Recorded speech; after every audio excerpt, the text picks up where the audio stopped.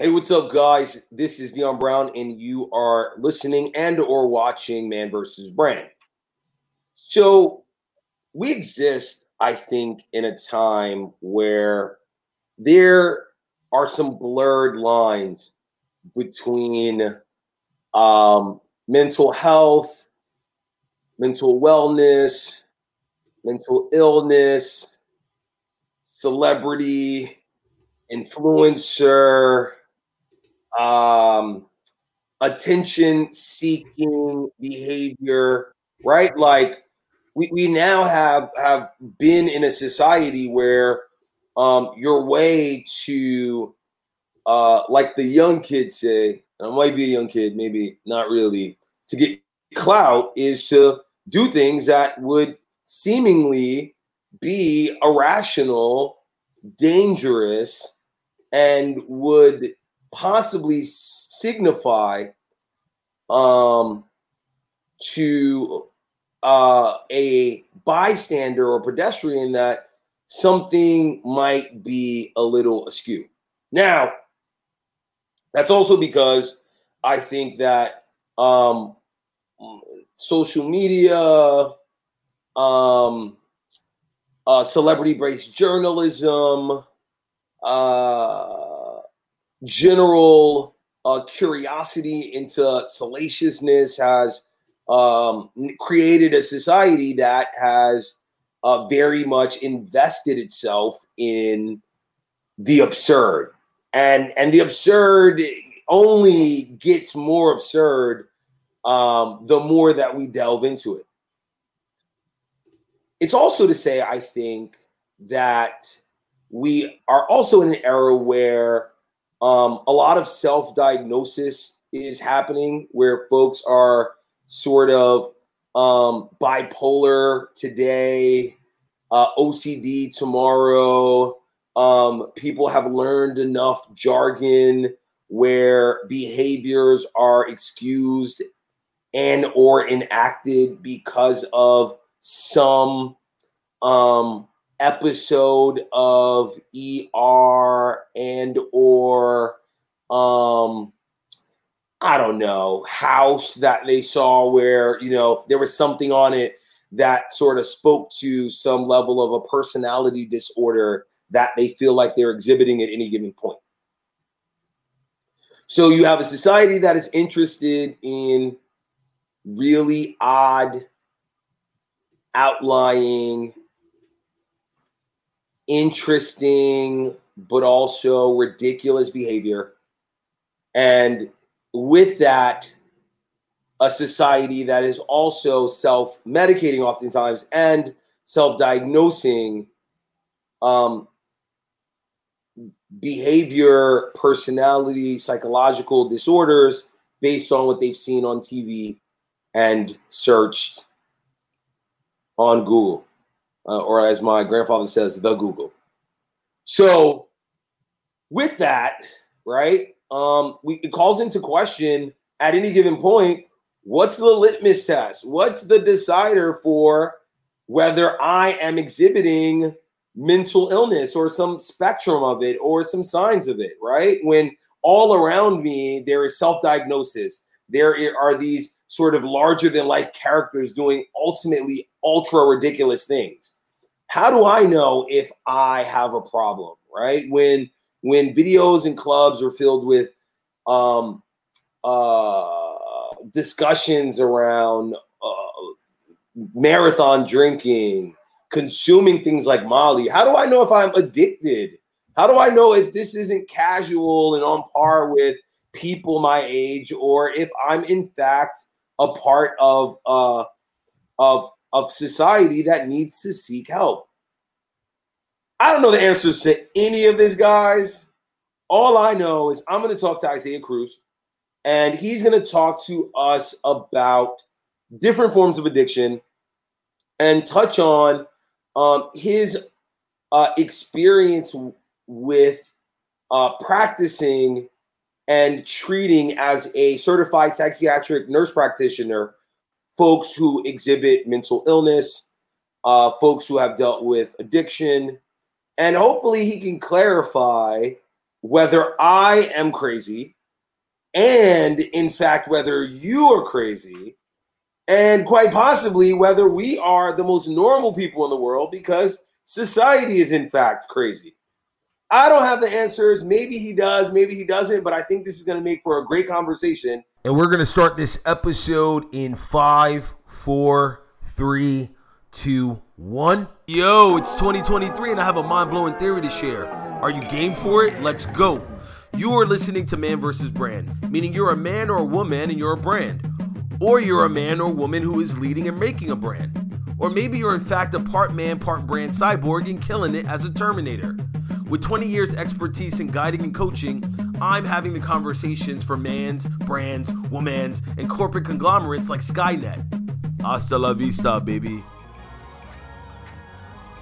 So Isaiah, why don't you introduce yourself? Great, thank you. Like you said, my name is Isaiah. I'm a psychiatric mental health nurse practitioner.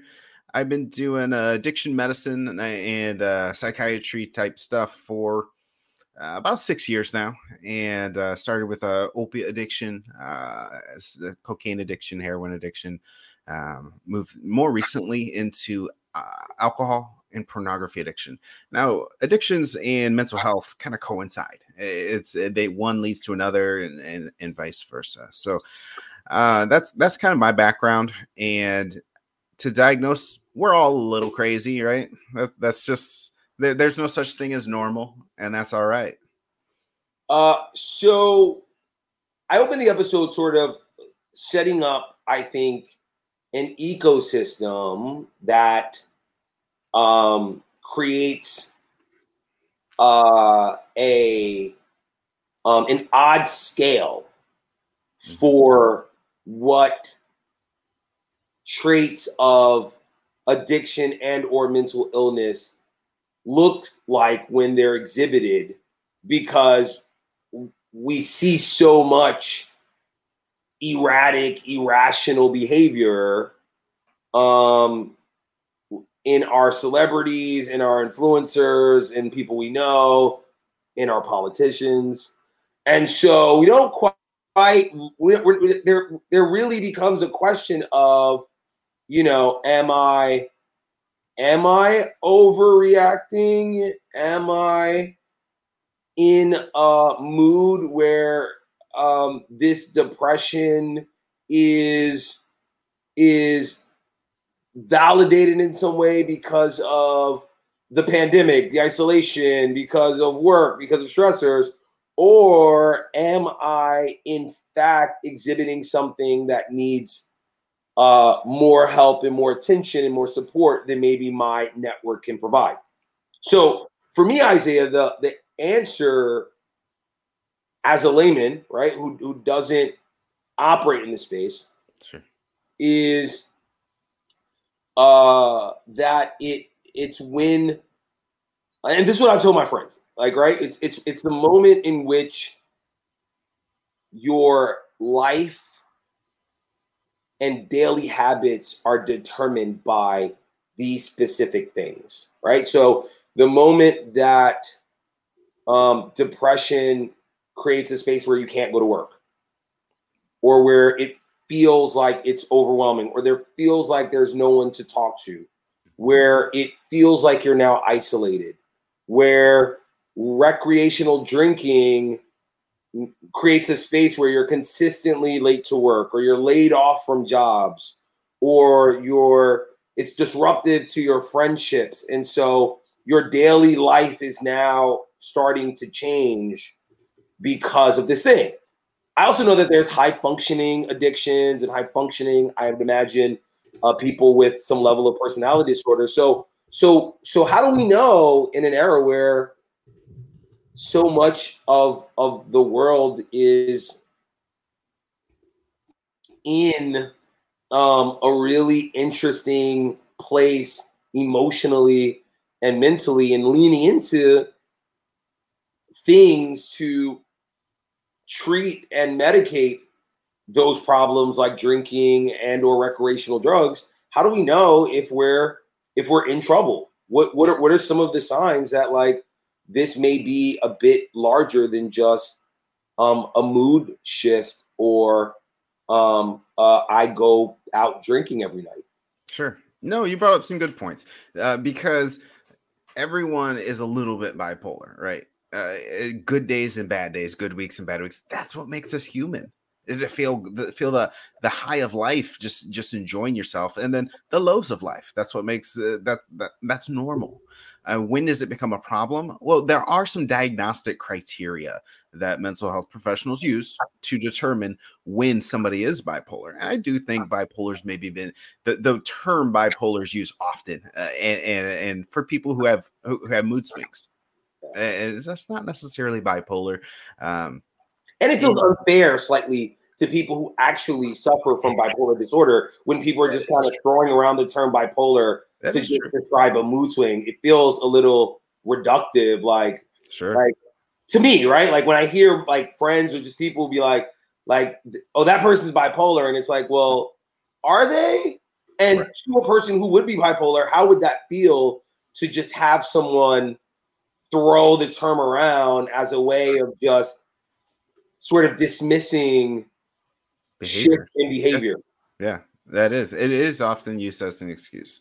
And even in the medical field, bipolar's kind of been overdiagnosed, similar to ADHD. There's been a little bit of overdiagnosing, and if you've ever met a true bipolar person, you'll see a difference. Bipolar is typically a manic phase is marked by at least 5 days of continual hyperactivity where you sleep none at all, or only a couple hours, and you're just up constantly, full of energy, starting to engage in risky behavior, impaired judgment. Those are some severe signs of bipolar. Then you have a step down, hypomania, that is similar. And then as far as the depression state, so like I said, everyone has a little mood swings, normal. Depression, normal. It's part of life. So when do you get concerned? Typically, it's your loved ones who notice first, because you're kind of in the fog of depression, right? And it's your loved ones who say, "Hey, I'm a little concerned about you." And if you don't have that, or you kind of isolated yourself, because that's kind of part of depression too, there are some diagnostic criteria for depression. A depressed mood almost or nearly every day for 2 weeks straight. Weight loss or weight gain. Slowing movements is actually a sign where you're just walking a little slower, talking a little slower, your cadence is just behind. Or the opposite is true. You're just hyper all the time, thought racing. Those are also some signs that healthcare professionals use to help kind of differentiate when is a depressed mood versus a major depressive disorder. And so when we see this kind of behavior exhibited in social media, right? And we're only really getting bits and pieces, curated information as it's coming out. But as we sort of hear these stories about, people staying up 5 nights to create albums, or crying for 12 days because something didn't work out, or someone throwing cell phones and tantrums and all of that, right? Like, do you believe that for the average person, their understanding of true mental illness shifts when there's a performative, curated version of what that could look like is constantly being fed to them? That's a good question. It depends on the person and how involved they are in media, in celebrities. I know some people don't even care who's celebrities doing what. That don't bother me at all. And then some people, that's their whole life. And well, then, that's going to affect you very much if that's where you set your whole life to be. And of course, obviously, some of the stuff is set up, and some of the stuff is drug induced or alcohol induced, and that brings us to addictions. And like, when is casual drinking become an addiction? Well, it's hard and easy to define. First, you have to define an addiction. How do you define addiction? Doing something that's harmful to you and not being able to consistently stop. And so you have to identify what's harmful to you. Is drinking harmful? Well, we know that drinking is very hard on the liver, and we know that about 30% of suicides are alcohol related. So we know that there's a correlation between that there, and then obviously drinking and driving, drinking and disruption in relationships. You're more emotionally volatile, and that hurts your loved ones. So you have to determine, if you're drinking casually for years on end, well, there's a good chance that you're developing some alcoholic fatty liver disease, and you don't even know it. So that is hurting you. And you have to look at your relationships. And then there's other addictions, of course, some of the street drugs, tobacco, caffeine, and then like pornography. I always call that one the hidden epidemic, because well, hold on. I want to before we get firmly into addiction, I still want to move us to where I think I was going about the social media thing very quickly, and then let's jump into that, right? Because so much of celebrity and social media, and that's why I was kind of bringing up that is really the teenage population, the early 20s population is looking at that and consuming it, and oftentimes not being able to differentiate reality from what's being curated for them, right? And so to me, I look at it and think it's harmful because, when you can't tell what's real and what's not, what is done for attention-seeking behavior or to get more clicks, if you believe that thing to be true, right? If you think that your favorite artist is a cutter, or if your favorite artist, does copious amounts of drugs, or your favorite person is where depression is the space where they create their best music and they're consistently in that space,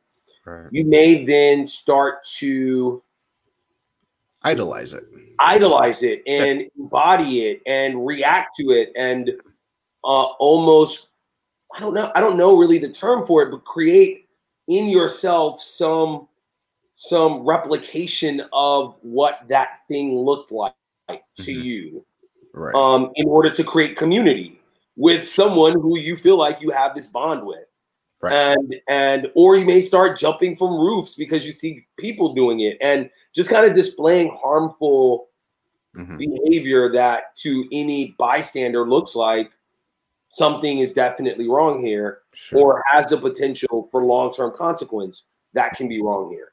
And so I think that's really kind of where I was headed to with the because I think most average adults are kind of looking at these people like, you're being extra, like that's, it's a part of the game, whatever. But there is, I think, specifically on social media, and especially, we've all been teens, right? So especially in a time where you're so affirmed in knowing what you know, but actually don't know how little of the world you actually do, right? And you're watching this stuff and emulating this stuff.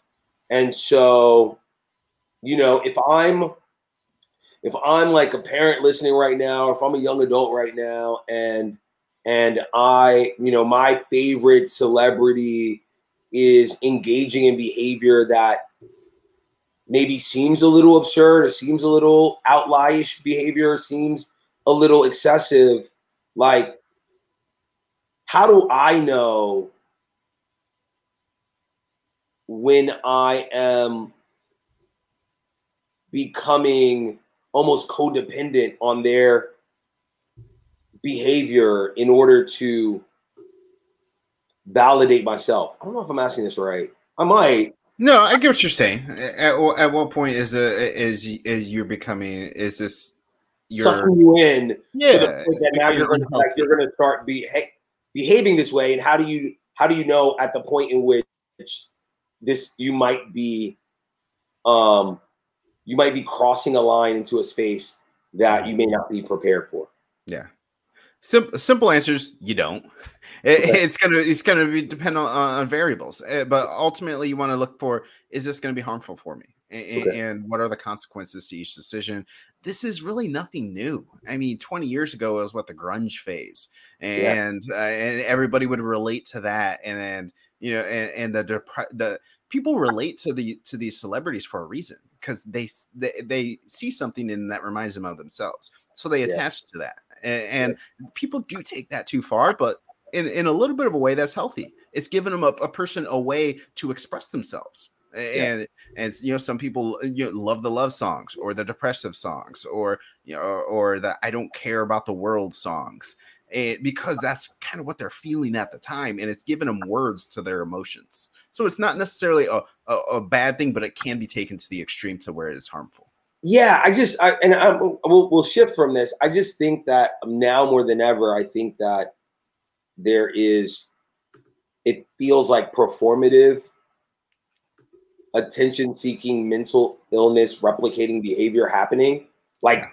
fights, like random just fights, random, I took 15 pills and I wanted to die, but now I'm fine in order to get more likes. And there's also this vulnerable population that thinks like, okay, this taking 15 pills mean that people are going to appreciate me more, right? Right. There's this visual glorification of suicide, right? Where, people are imitating taking their own lives, right? And at what point does one who hasn't lived long enough to really understand the repercussions of something like suicide really start to place all of this information that's being fed to them, right? All this visual stimulus, right? Visual and audio stimulus that's being fed to them.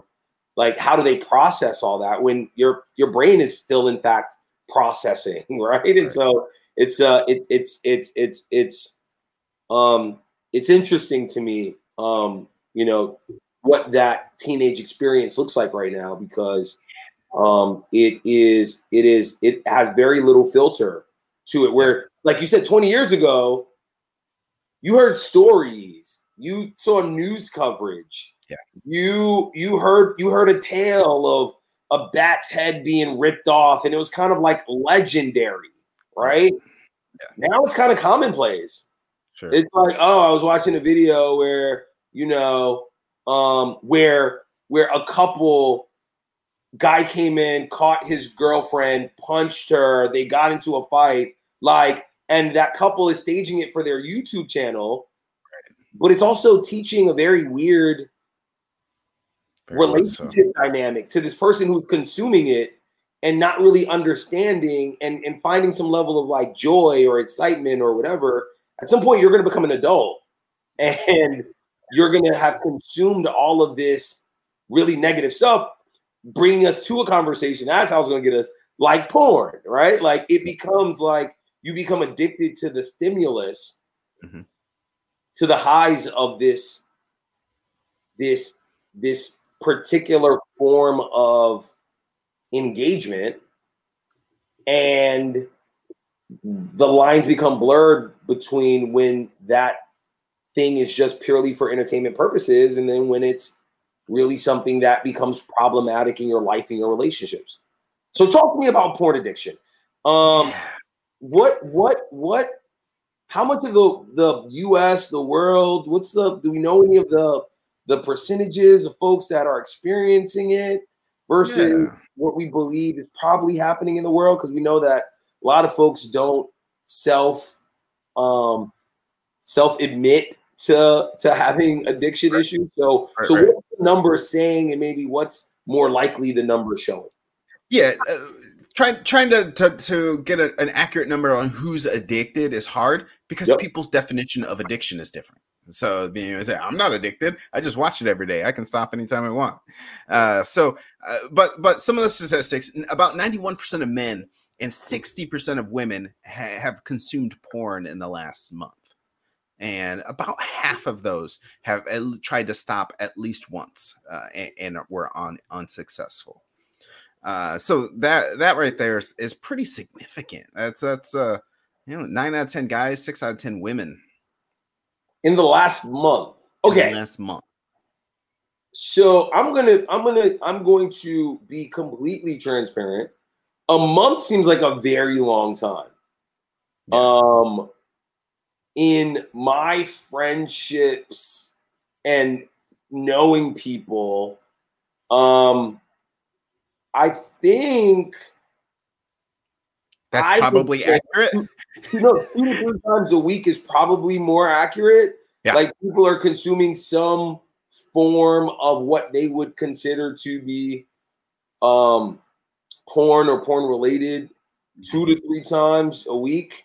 Yeah. Um, and interestingly, I think there is a portion of those individuals that admit that it's not even for gratification anymore. It's just become a part of their ritual. Like, Their habit. They're yeah, bored. like Yeah. Friday night before I go out, Yeah. right? It's almost like sort of being a casual drinker. It's like I don't really need to, but it takes the edge off, and therefore I engage in porn. So like if the span of time is a month, then when are you entering into a a zone where you might actually need help? Is it when you can't stop and it's taking over your thoughts? Is it when you're watching it in inappropriate places? That is true. Or I don't know. I don't Yeah. really have on that. So I'm asking Yeah. you. Yeah, What's those are good things. So weekly, about 85% of men have access porn weekly. So that kind of breaks it down a little sooner. But when is porn a problem? That's a huge question I get all the time. How do I know if I have an addiction? And so it goes back, like I said, defining addiction. Doing something that's harmful to you and not being able to consistently stop. So you have to decide, when is porn harmful to me? And so there's several different objective factors we use. Is it when you are watching it at work? About 20% of men admit to watching porn at work. That's pretty decent. That's kind of to be expected. If I were to guess, that's probably what I would have guessed. But I've there's different ways to decide if porn is harmful to you. Or intrusive thoughts about porn. Yep. Then you have to figure out, like, how is porn harming my relationships? Yep. Does my partner, if my partner knows I watch porn, how does that affect them? Well, we know that it's going to decrease their self-esteem.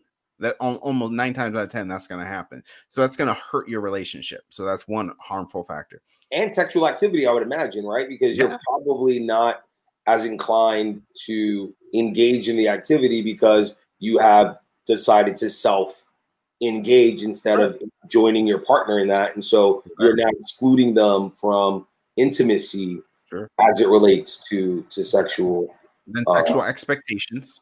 Yeah. So oftentimes people want to mimic what they see in porn, and that can be degrading for some people. Some people don't want to engage in certain acts, and then that creates some friction there. And then constant use, and then porn use creates something called dopamine downregulation in the brain. So you do an activity, you do something really in addiction. You do something like watch porn, a huge spike of dopamine. Your brain says, "I like that. Let's do that again." So it creates a new pathway to think about doing that activity. You do that hundreds of times and thousands of times. That's all a person can think about. So you get like compulsive behaviors. CAT scan of the brain. Find your joy, because the dopamine is making you happy, and so you're in fact looking to hit that emotional high, and so your brain has now associated that with pornography or whatever that thing is, and so therefore it's going to keep leading you back to that thing in order to get that sensation back. Yes. Okay. But CAT scan of the brain, CAT scan of an addict's brain, they physically look different. They're brain imaging studies, because all that repeated dopamine exposure changes the physical makeup of the brain, and it reduces the executive function. You're not as good at making decisions when you are addicted to a dopamine releasing product, substance or non-substance activity, gambling, pornography. So, and then dopamine downregulation comes in as repeated exposure to a high amount of dopamine. Your brain isn't made to live there. So what it does, Your brain says this isn't right. So it starts turning off dopamine receptors, saying, I this is too much dopamine. I can't function like this. And then all of a sudden, you're not having enough dopamine, which leads to depression.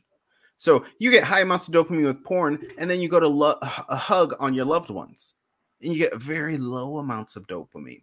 So that's starting to take pleasure, taking pleasure out of things that you should be getting pleasure from. And that's some different types of harmful behaviors from pornography. So in the opening, I kind of talked about, sort of leaning into behaviors, habits, specifically during the last few years, right? Where folks were isolated, where there were blurred lines between, when you are trying to treat an immediate emotional reaction to something like fear, isolation, sadness, concern, and then maybe you leaned a little bit too much into drinking. Maybe you leaned into pornography. Maybe you leaned into tobacco. Maybe you leaned into whatever that thing is, right?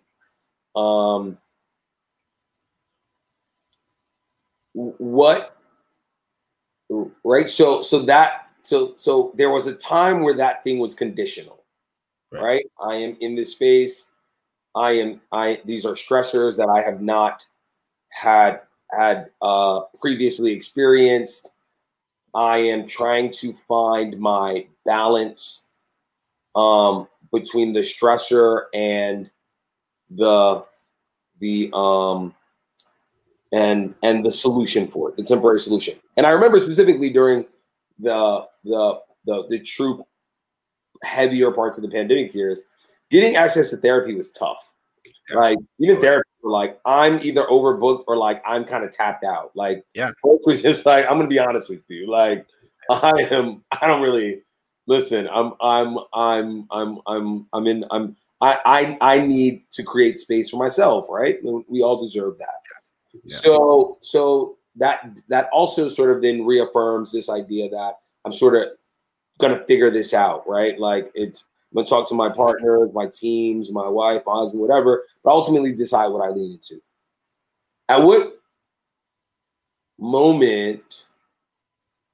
I already know what you're gonna say around this, but I'm still gonna ask the question, right? But at what moment, right, do we then start to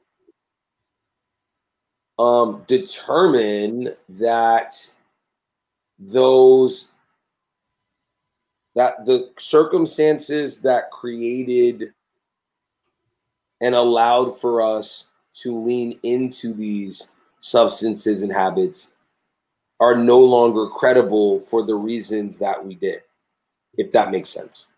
Right? So I'm in the pandemic, I'm stressed out, I'm drinking more. I know hundreds of people for whom that happened, like just started just drinking tons more than they normally do or normally did. And now I've been drinking like that for 2 years.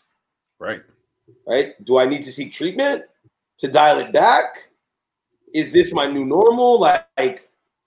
Or maybe I was watching pornography because I was stuck on Zooms all day long, and it was kind of the stuff I did in between my Zoom calls. And now I've created a habit where circumstantially it's created a space, and everyone has choice. So everyone gets to decide how they spend their time and where they allot their energy. But there were a lot of people for whom that was just their way of coping through circumstances that were foreign to them. So at what point do you know, like, I need help because this is no longer sustainable, or I guess this is how I'm just going to live because in essence, it's not really disruptive and it doesn't feel harming because the thing that I was getting some level of distance from was the harmful thing, right? So I was afraid of COVID. I was bored from work. I was isolated. So that thing was harmful. this thing was the solution. How do I then determine that now this thing is harmful? Because that thing is no longer as much of a prevalent threat as it was at the moment. Yeah, I get it. So when do you seek treatment? If you try to stop on your own and you failed, or you realize it's harmful, and if you just say, you know what, it's not that harmful, watching porn 3 times a week, no big deal. Like, that's fine. I'm not here to judge anybody or tell somebody if porn's right or porn's wrong. That's not my job. Sure. But there are some objective clues to look for. We know the medical dangers of consuming alcohol. You get on the CDC, you can find how many drinks a man should drink, how many drinks a woman should drink before it's considered excess. Go to your doctor, draw some liver functions, check your liver. If everything's looking good, all your relationships are in order. There is a point where casual drinking, self-medicating some anxiety isn't the worst thing in the world. Yeah. But there are some hidden. How do you know when your liver is compensating for alcohol toxicity? Well, you have to go into your regular doctor checkups, making sure that everything's healthy. And then pornography. I get this question a lot. Like, I'm doing one podcast. The guy told me, Isaiah, I watch pornography. It's no big deal. There's nothing wrong with it. That's fine. I'm not judging you. But there are some objective things that you should know before you consume. So the pornography is the 3rd most common form of sex trafficking, according to the National Human Trafficking Hotline. Right there. Like, some of the people you saw aren't willingly there. Yeah. And how does that make you feel? Are you okay with that? Yeah. And then 9 out of 10 pornography videos have violence or aggression towards women. Like, how do you feel about that? Are you okay with the violence that these women had to go through or aggression? Like, so there's some objective things, and then take a deep big back step away from your life and your pornography use. How is it really affecting me? Is it altering my sexual expectations that my partner or future partner, I expect them to do this, and this? And is that really fair of me to alter and expect them to do something because I watched porn? So is it because we exist in a space of immediate gratification where everyone wants what they want when they want it? Yeah. And so therefore there's not really this sense of like broader consequence. Like, I'm not really thinking about my future self and what my future partner wants. I just want the thing that I want in this moment. And therefore that's what I'm going to pursue. It's human nature, right? Success is determined by how well you can delay your gratification. Yeah. That's. Yeah. So where do you OnlyFans, the proliferation of the economy of performed sex, that doesn't come with any real, it's a lot of self-regulation, right? Like, it's a lot of self determination, self determination of who my partners are going to be, how much content I'm going to make, how much money I want to make, how much I'm going to show.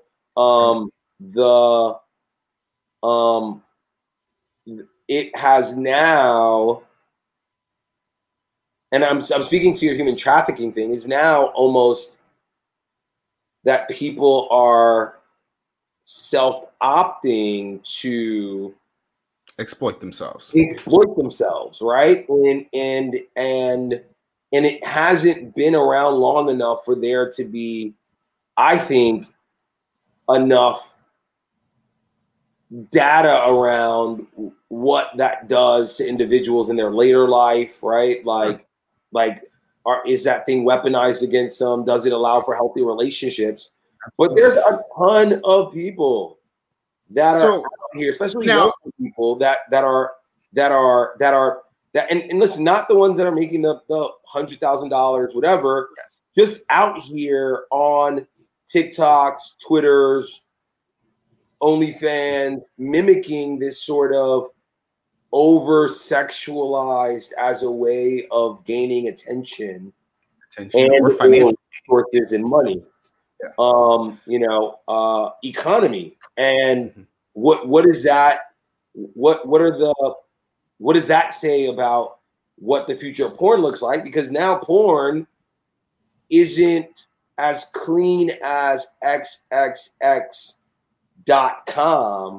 or whatever. It's now you're 3 clicks away from Twitter from like from a whole sort of this thing has privacy on it, or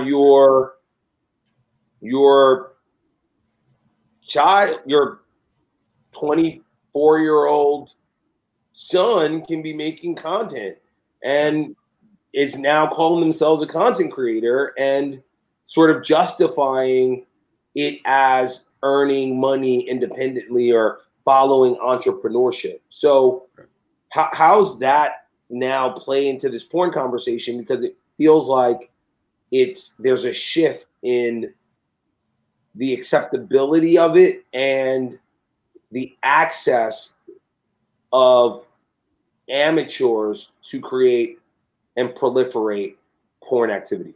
Yeah, I heard two different questions there. One about the OnlyFans, and two about how it's going to affect porn, and like the OnlyFans in regards to like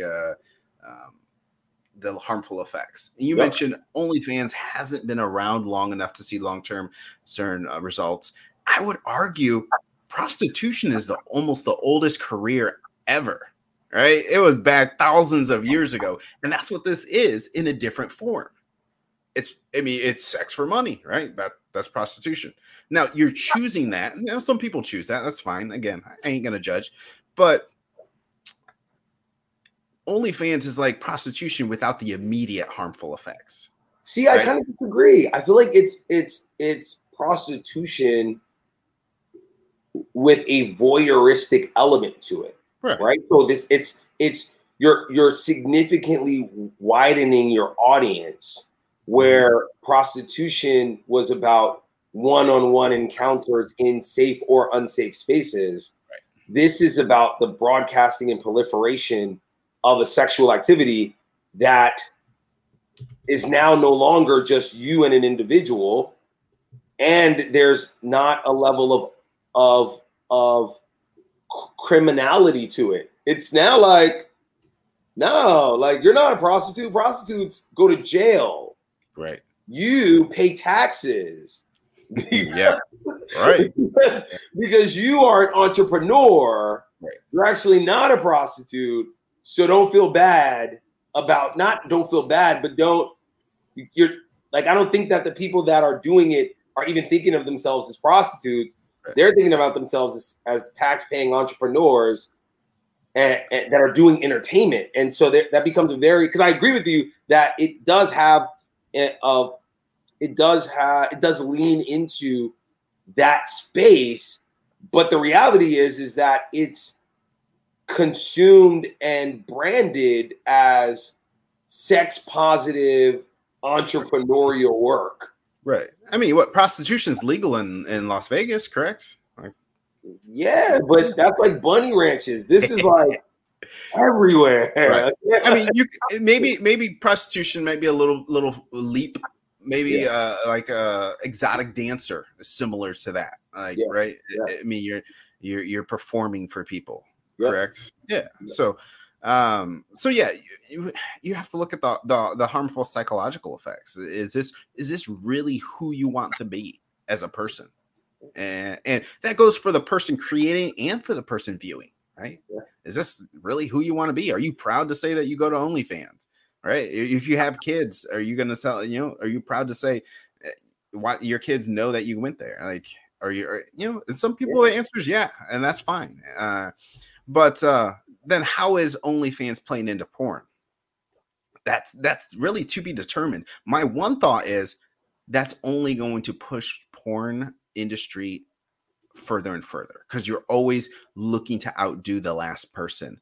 And with OnlyFans, with professional porn studios, they're going to push that boundary even harder now because they have more competition. Yeah. And then you have the whole AI and virtual. You have like a AI robo sex, robotic sex, and then virtual reality sex that plays a role into, that's up and coming in regards to pornography as well.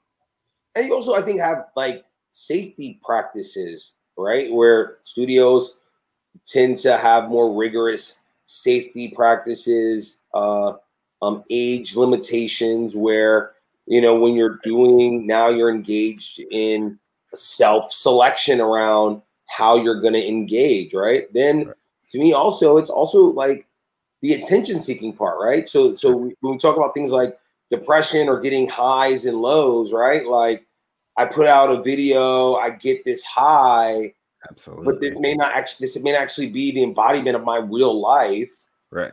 And so now I need to put out more and more of that content, right? It's very similar to social media, right? I need affirmations and subscribers in that, and I might end up in a really bad space.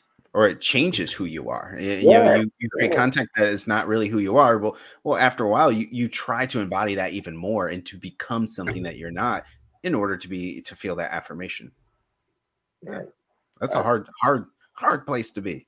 Yeah, it is, man. It definitely is. I think that, again, like I in thinking about this episode, right? Like, there was a part of me that, like, a lot of it felt adult, but then a lot of it felt like adult things are being perpetuated to younger minds, right? And so how do we get in front of the person before they are in a space where they're now in trouble, when so much of this is performed for them, right? OnlyFans is like, all you need is a credit card to subscribe, right? All you need to be is like 18 to join, right?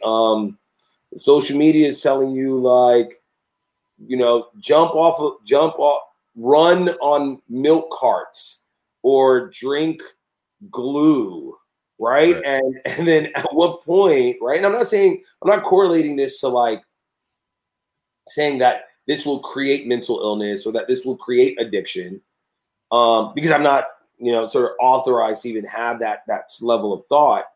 But I think it gets a little tricky with impressionable minds as they're developing, as to what their thoughts about life is, right? And like the opening, what's the scale look like, right? Like when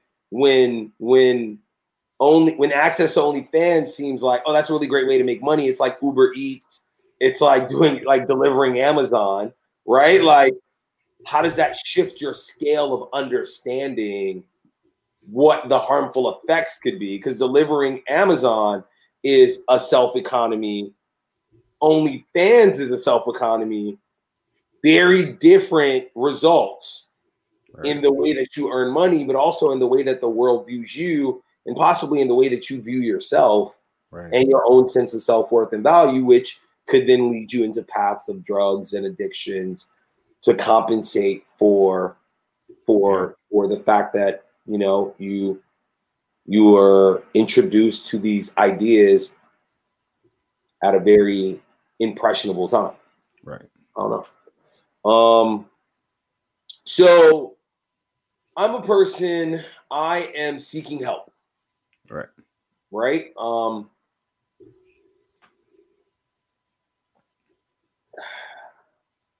Like, you live in New York, right? Do you live in New York? No. I live in Indiana.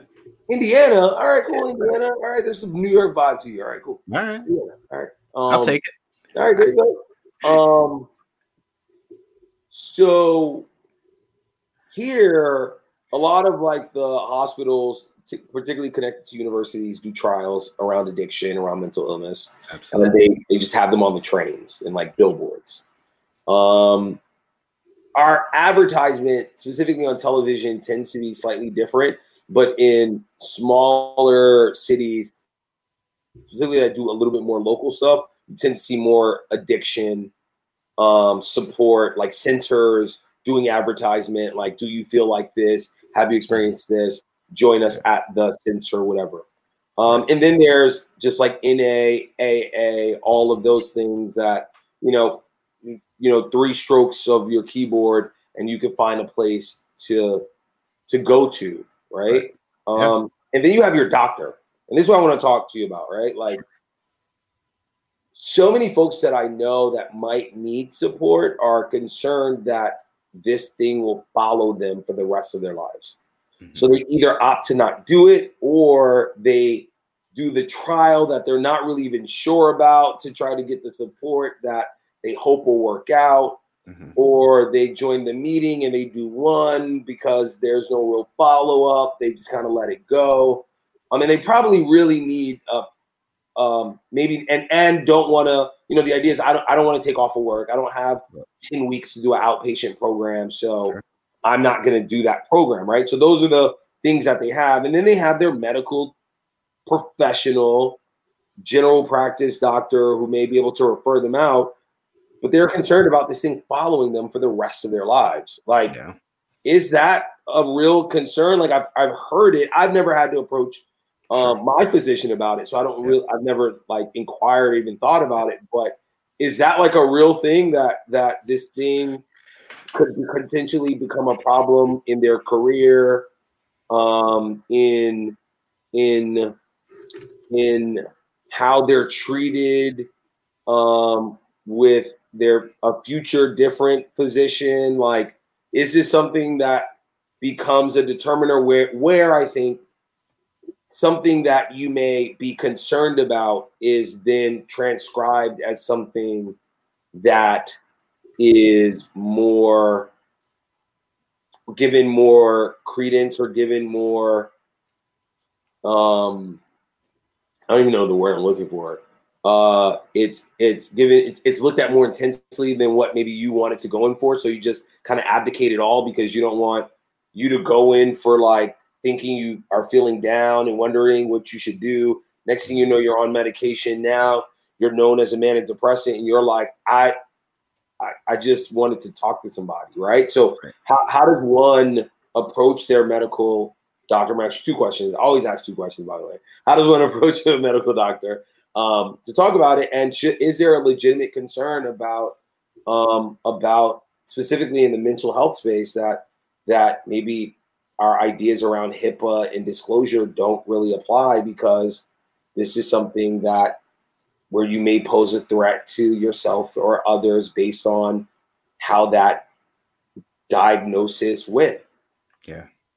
There is a concern, mostly with addiction. I get this a lot. People like, oh, they oftentimes they come to me because they don't want to go to their family doctor, because they don't want that in their chart, because they've known their family doctor for 10 years, 20 years.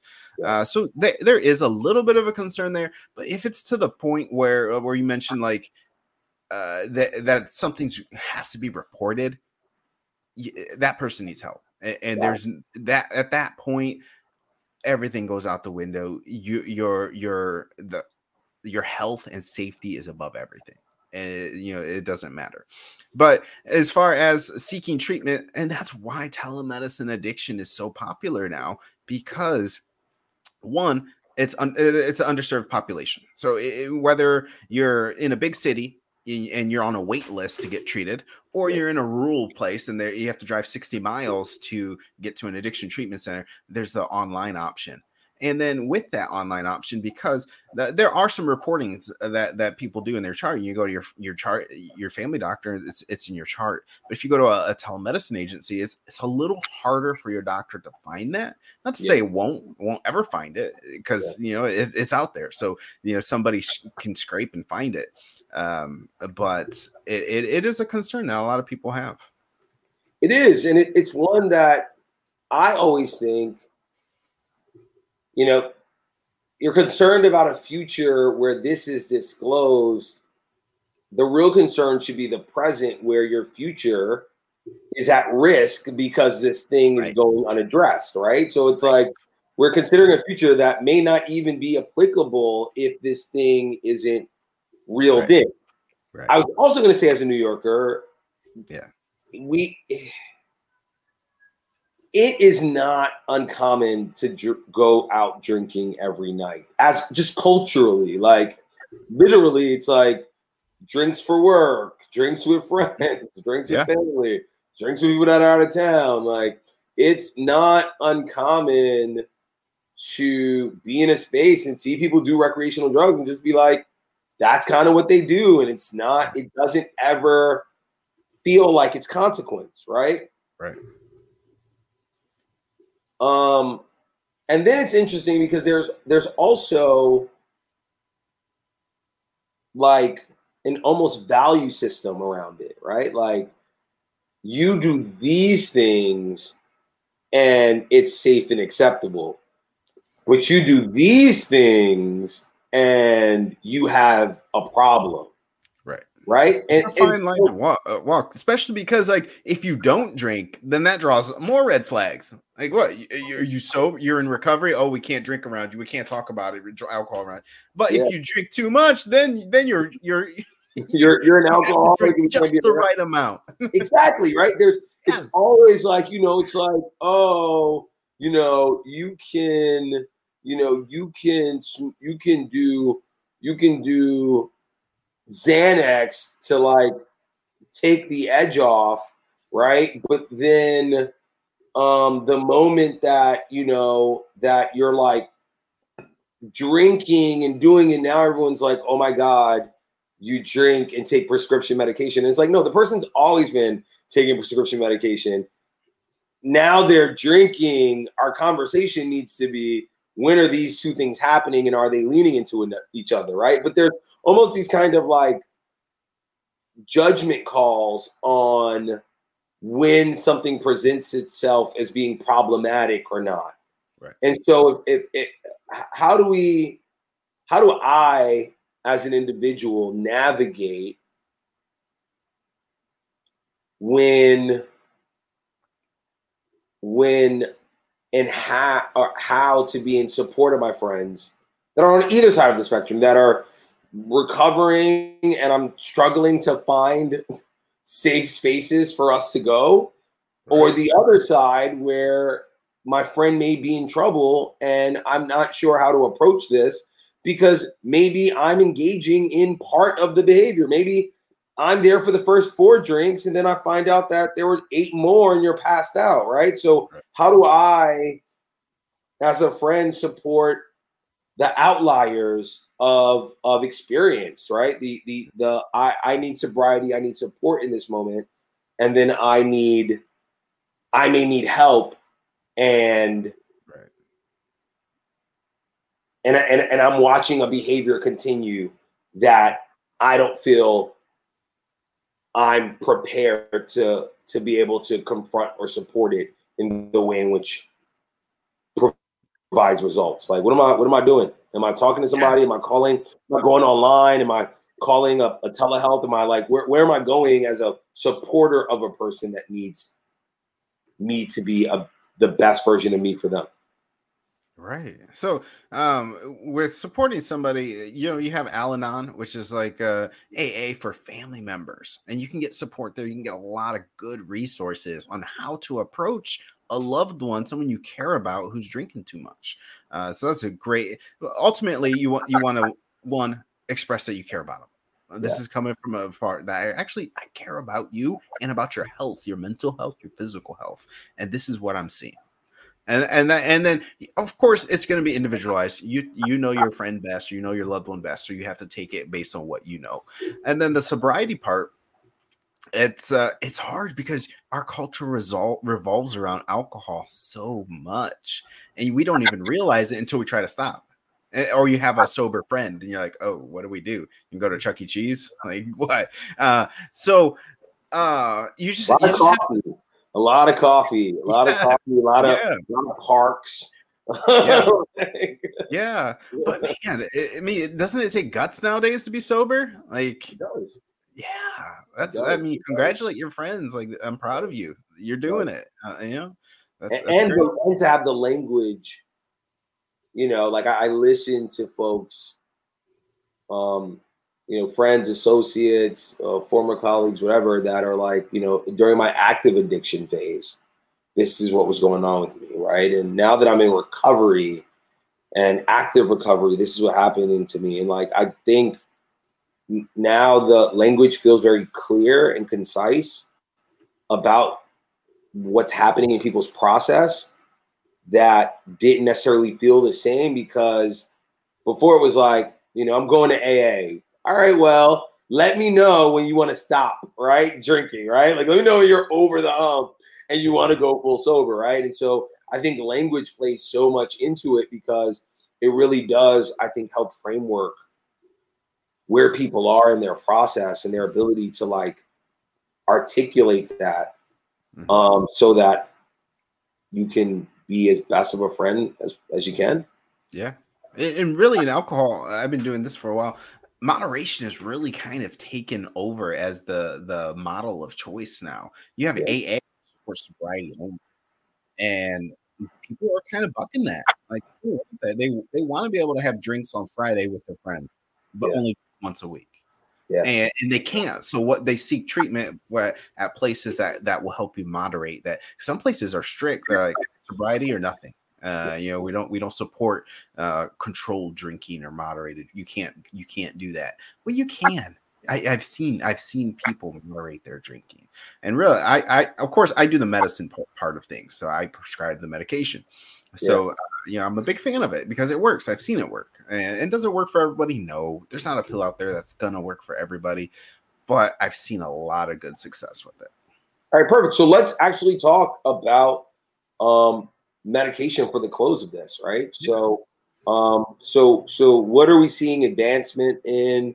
What maybe are some medications that maybe with someone who is certified in dealing with psychological clinical issues, you can have a conversation with them about maybe these options that you may not be aware of. So what are some options out there in terms of medication that maybe a listener might be able to inquire about in order to help them, and what does those specific medications support? Yeah. So we mainly talked about alcohol and pornography addiction. And of course, there's a lot of other addictions, and we can go into those if you like. But for alcohol, there's 5 medications. You have naltrexone, acamprosate, baclofen, gabapentin, and topiramate. Those are the 5 main medications used nowadays. You have your antabuse, which makes you sick if you drink. That's kind of outdated. All the studies show that it just really doesn't work. But those are the main medications that we prescribe daily, and they do work. And what do you do? So what's the idea around what these things are doing in order to? They each do a little something different. Naltrexone is the gold standard. It's the first line treatment. It works by reducing the endorphin release from external stimuli. You drink one drink, your brain says, that's great, let's drink 4 more. What helps to shut that down so you don't get as much pleasure out of drinking? It's easier for you to say no. Got it. That makes a lot now some of the other ones, they treat it from different angles. Helps to treat anxiety and insomnia. A lot of people drink because they're anxious, or drink because they can't sleep. Other ones balance the glutamate and GABA receptors and get a little more technical. Now with pornography, there's 2 medications we use for that. Again, I've learned about this because I was treating my patients for alcoholism with naltrexone. Over the course of about a month, I had about 5 guys tell me, I don't take this for alcohol anymore. I take it because it keeps me away from porn. And I was like, what? No. So I started researching it. There's been medical studies about naltrexone for the use of internet sex addiction.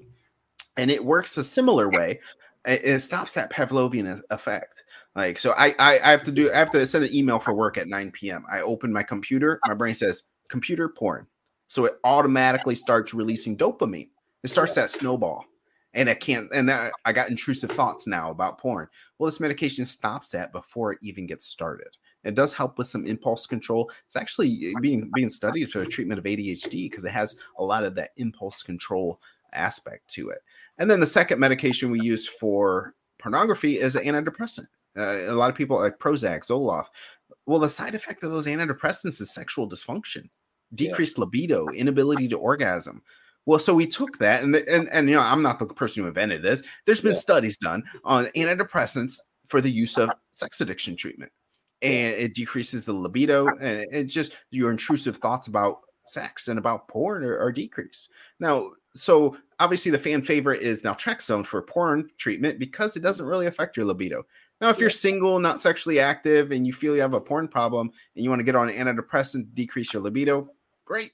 That's fine. But naltrexone is really the gold standard for both of those. So I would be remiss not to ask, like, why this in the last 6 years for you? Like, what became the determinant for you saying, I want to help people, and I want to help people in this space? Yeah. So I kind of fell into the opiate addiction. I became board certified in family practice first, and I did do my family practice training, and I was like, that's way too much. I don't really like the family practice. I need a subspecialty. I saw a job opening for opiate addiction, and I thought about it. I was like, you know what? That is exactly what I want, because there's an opiate epidemic.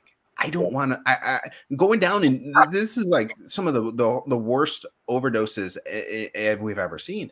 Going down in history, I want to look back and know that I was a part of the solution, not a part of the problem. So I hopped on that bus with opiate, kind of transitioned to alcohol and pornography. Pornography really hit me because I have 4 daughters, and I'm. So you don't watch porn? Yeah, I can't watch porn. Okay. Right? Like, you have 4 daughters. You were you were connected with your spouse. Right. I like girls. Yeah. I would say I like girls. That's kind of how you were not playing at all. You were like, So I heard some statistics about porn, and I was like, that's just crazy. How are my girls supposed to find a spouse that isn't influenced by porn? Not to say that's a horrible thing or the worst possible scenario, because it's not. But given the violence associated, aggression towards women in these porn videos, I'd prefer, if I had a choice, I'd prefer them to find somebody who isn't affected or by porn. So then, so I felt like I had an obligation to at least try to help. All right, cool. Yeah, awesome. All right, so I have 2 questions that I ask everyone that's on the podcast. And so the first one is, on any streaming channel, podcast, books are included. I recently included those just because so many people are now diversifying where they're getting stuff from. What's something that you recently consumed that you really, really enjoyed? Fiction or nonfiction books? Don't matter. Either. Yeah. So yeah. Recommendation and referral. I'm a okay audiobook guy. I think I've hit like about 53 audiobooks this year. So it's like, 2 a week. So I do a lot of fiction, a lot of nonfiction. Atomic Habits, I read that one because it has a lot to do with my work, right? Habits and addiction. I really like that one. And then fiction books, I like a genre called lit RPG.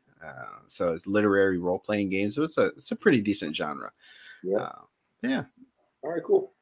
So second is, and by the way, what's funny is I was just talking to a person who specializes in habit and habit stacking, and we were just talking about Atomic Habits. So I can talk to you about that, but we're at our hour, so I want to make sure that I'm respectful of your time. So on any streaming platform, podcast, books included, what's something that you enjoy that your network may not know that you enjoy, right? Like, what's something that you're like, wow, I really love this, but like the average person that knows you may not know that that's something that you are thoroughly appreciative of, right? Maybe niche, maybe something that, like, you brought up from childhood. Like, what's something that you thoroughly enjoy that maybe folks wouldn't obviously associate with you?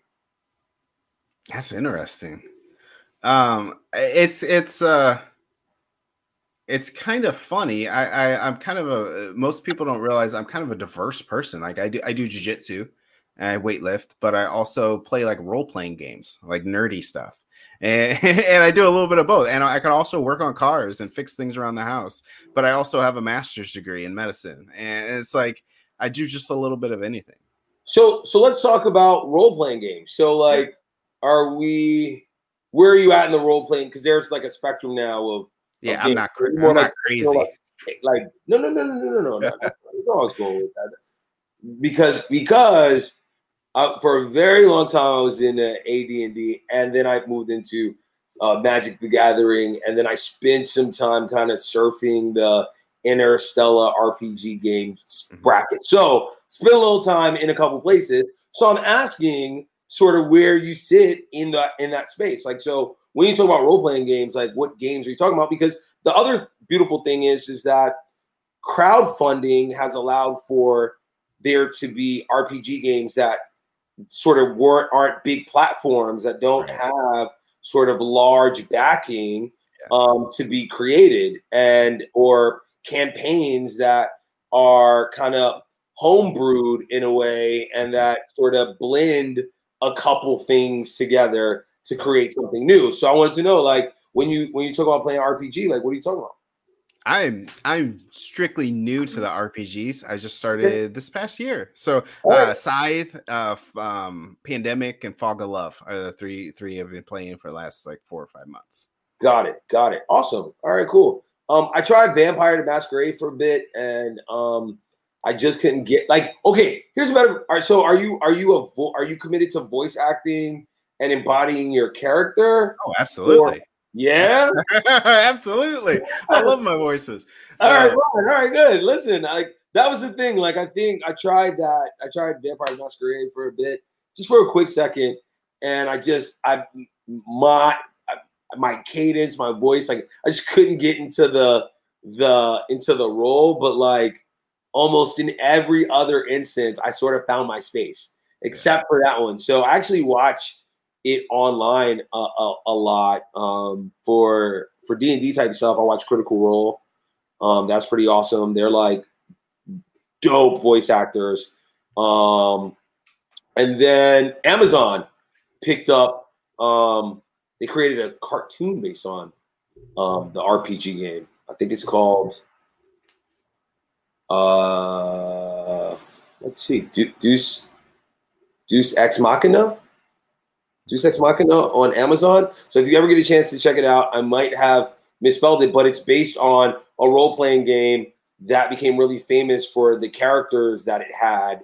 And they took one of their role-playing game scenarios and then developed it into a multi-episode like animated series that has all the same voice actors, all the same circumstances, and all the same comedy. And so that thing's pretty funny. So if you get a chance, man, maybe check that out. So you will love lit RPG, literary role-playing games. It's a whole genre of books. You can just it's on Audible. It's also called gaming lit. But there's some top 3 books: The Land, Dungeon Crawling Carl, and He Who Fights with Monsters. Phenomenal books. The audio voice you should look up is Nick Podell, the best. Nick Podell, best audible voice actor there is. Yeah. All right, done deal. I'll check it out, man. Lit RPG. I'm with it. All right. So if I'm interested in consuming your content, what you're doing, if I'm considering, that I need support, or I have a friend or a loved one that needs support, and just hearing what you've positioned during this podcast or watching this video is something that I'm interested in, where can I go to get and learn more about what you're doing? Yeah, so nox.net, no-x.net is we treat pornography addiction there. You can go to our story. You can book a 10-minute free session with myself or my co-founder, colleague, who's also a nurse practitioner. And so you can talk about pornography there. As far as alcohol addiction, I work with RIA Health, RIAHE, or Health, RIA Health, .com, and that's alcohol addiction treatment, all telemedicine. Got it. So when